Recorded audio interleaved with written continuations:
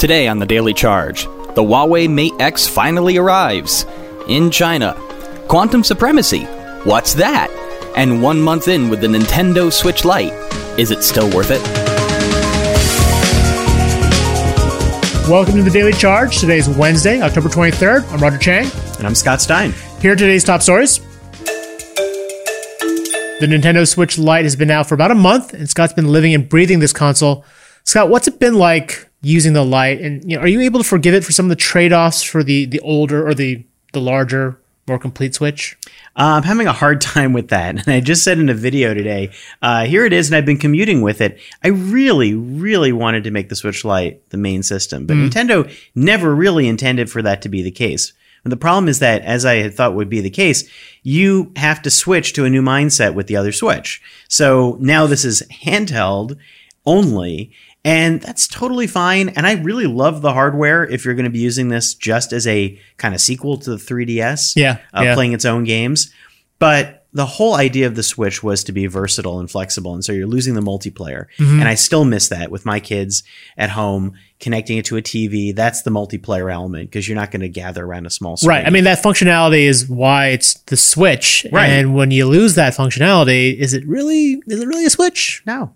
And you're losing same room multiplayer, which was the whole cool thing. You play Smash Brothers, play Mario Kart. The second thing that's really annoying, and it really started to dig at me, is the whole way that Nintendo handles its shareable downloadable games or non-shareable downloadable games. Right. If you have a game card, if you have a whole bunch of game cards, you're fine. But if you happen to download from the eShop, which I do and a lot of people do, those get locked to one account. You can set up a second Switch that only plays them in an online state. So you have to authorize online to do that. Right. But then that second Switch cannot have any other player accounts on it. Right. That's the so you end up with this and that's weird the selling point for some of these cloud services like Apple Arcade, right? The idea that you have one account and you can share those games across multiple devices. That's just something Nintendo hasn't been able to really get behind. No, or they've done this kind of weird halfway step that's a bizarre Nintendoification of their shared games. That kills the idea of making this a second system for people who have the first system. You can do it, but you're going to have to be living by very particular weird rules. And even the sharing of cloud save games, which not all the games do, but most of them do. It doesn't automatically do. You have to go check back in the subfolder in settings and see if you have to make sure you re-download the last save from the previous one and resolve them. So it's frustrating. I love it for commuting. Yeah. And frankly, for me, like the Switch, I almost only play the Switch on my commute at this point. Then this could be for you. But if you had any plans to do games with kids or to do things like Ring Fit Adventure, the fitness game that just came out, or any of the weird things like Labo, and whatever else that is a solitary experience with the original Switch. You can take the Joy-Cons out. You could have two players play at once, right? Well, and also then you can repair in a sense, or not repair, but you could swap out the controllers when they get worn down. You could buy new controllers and do that. Now you're stuck with everything that's on here. You can pair controllers on Bluetooth, but there's no kickstand. There's no, you'd have to prop this up. There's no video out. And I think that Nintendo needs to stay true to the idea of what the Switch is. I think the one problem with this, it sure kind of makes sense, but if they drift too much, then I think you lose the appeal of the system for a lot of people. Gotcha. So they have to play this kind of carefully, and I think really what I want to see is an updated version of this that simply does video out. You'd solve everything with that and allow yourself to pair controllers. Okay. Well, after months and months of teases and delays, Huawei finally released its foldable Mate X phone, but only in China. The world's second largest phone maker sold Mobile World Congress back in February when he unveiled this phone, its competitor to the Samsung Galaxy Fold. But like the Fold, it's been hit with a lot of delays. What do you think, Scott? Is this a phone that, it's definitely, it's like the opposite of the Fold. It folds outwards. The screen's on the outside. Yeah. Do you still care at this point? No, I don't care about folding phones right now because they're too expensive and the software is not It's optimized. only $2,400. Right. Go for it. Yeah. You can see from people who've been reviewing it, and I didn't get a chance to spend time with the Galaxy Fold, so keep that in perspective. Maybe if I used it, I would fall in love with it, but I don't think so based on everyone's comments. I think that I would want to wait for the optimized software to come up with some really killer apps beyond just, it's a bigger screen. Right. The cost is crazy. Durability. That's a big question, particularly this one. These are all, pocketability. By the way, all these foldable screens use plastic displays, which mean they're easily scratchable, which is why I think Samsung had it sort of folded inward. This is outside. It's completely exposed all the time. I had a chance to play with this a couple of times, and it's impressive. Don't get me wrong, folding it in and out, it's super impressive. The big screen's nice. It's a full screen. But I do wonder about the durability of some of these things. I'm kind of interested in, and then there's the Microsoft approach, or the two devices with the hinge, which is another valid approach and might be more durable.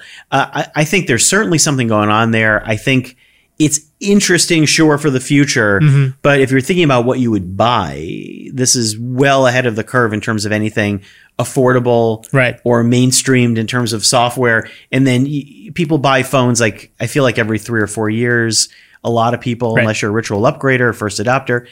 It's cool for Huawei, and I think they've been leading the pack like Samsung on a lot of bleeding edge tech. I think it's definitely something to watch, but it's stuff that I would not say is ready for people. For sure. Yeah. And keep in mind, like Huawei, obviously, the U.S., we kind of know them as this company that's controversially, tagged from the U.S. government as a security hazard. Yeah. That said, today they said that they shipped 200 million phones this year at a faster rate than they did a year ago. So doesn't seem to be stopping them too much. Well, I mean, Huawei, I think, has the past couple of years has come up with really bleeding edge phones and technology and has made a big mark with that. And so that still remains regardless of that. And I think that puts them as a force to be reckoned with in the electronic space, and already has. So yeah, for sure. That. All right, lastly, forget regular old supercomputers. Google's released the results of its quantum computer, and it blows everything else away. Google says its machine performed the same number of computations in 200 seconds that the world's fastest supercomputer would take 10,000 years to match. On with us on Skype is Stephen Shanklin, who wrote up the story and is actually at a conference right now to discuss supercomputers. Shanklin, what's the significance of this announcement? Break it all down for us. Okay, so what we've got right now is a computer industry that's slowing down. Clock speeds on regular chips are not getting fast the way they used to, and it's been really hard to demonstrate that this year's phone or this year's PC is a lot faster than last year's phone or last year's PC. So there's a lot of work going on right now in the computing industry to find something else. One of those big something else's is quantum computers. They are radically different from classical computers. Classical computers are what runs in your smartwatch or your PC or your phone or conventional supercomputer. So this is a very interesting, basically a research milestone, but one that points the way toward potential commercial use of quantum computers. And you bring up the term quantum supremacy. What is quantum supremacy? Because that sounds like a Hollywood blockbuster movie. Yeah, it's a very catchy term. It sounds really exciting, but you have to be careful with it. All it means is that a quantum computer is not merely faster than a classical computer at something, but way, way, way faster. There's no way a classical computer could catch up. You're doing something with the quantum computer that you could only do with a quantum computer by virtue of its very different nature. Now, the reason you have to be careful is, although Google found something that its quantum computer can do faster, it can't do everything faster. It can't even do every quantum computing chore faster. So it's a narrow victory, but it's still an important one because the researchers believe that it paves the way toward extending quantum computing abilities so that it will be able to knock out more performance victories in the future and be able to do more types of work in the future, not just a science fair project like what we see today. And so just break it down for us. Quantum computing, I know traditional computing uses like ones and zeros. Quantum computing uses like a weird state where it's both ones and zeros at the same time. And like, how does that make things go faster? How does that improve the computing horsepower? Yeah, you have a very strange world with quantum computers. It takes advantage of the very strange, counterintuitive physics of things that happen at the atomic level. So instead of having a bit in a classical computer, which can store a 0 or a 1, in a quantum computer you have a qubit, which can store both a 0 and a 1 at the same time. And not only that, through another strange thing called entanglement, you can hook up these qubits so they're each connected. That means the state of each one can have bearing on the state of all the other.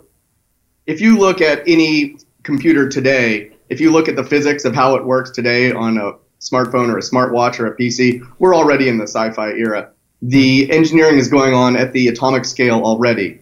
Yes, this is a whole nother ballgame with quantum computing, but frankly, I mean, I talk to processor engineers a lot, and it's unbelievable what they have achieved already. So, I mean, personally, I find it astounding that even conventional computers work, much less quantum computers. Are we anywhere near a phaser? No. Come on, how can you get that kind of energy density in something this big?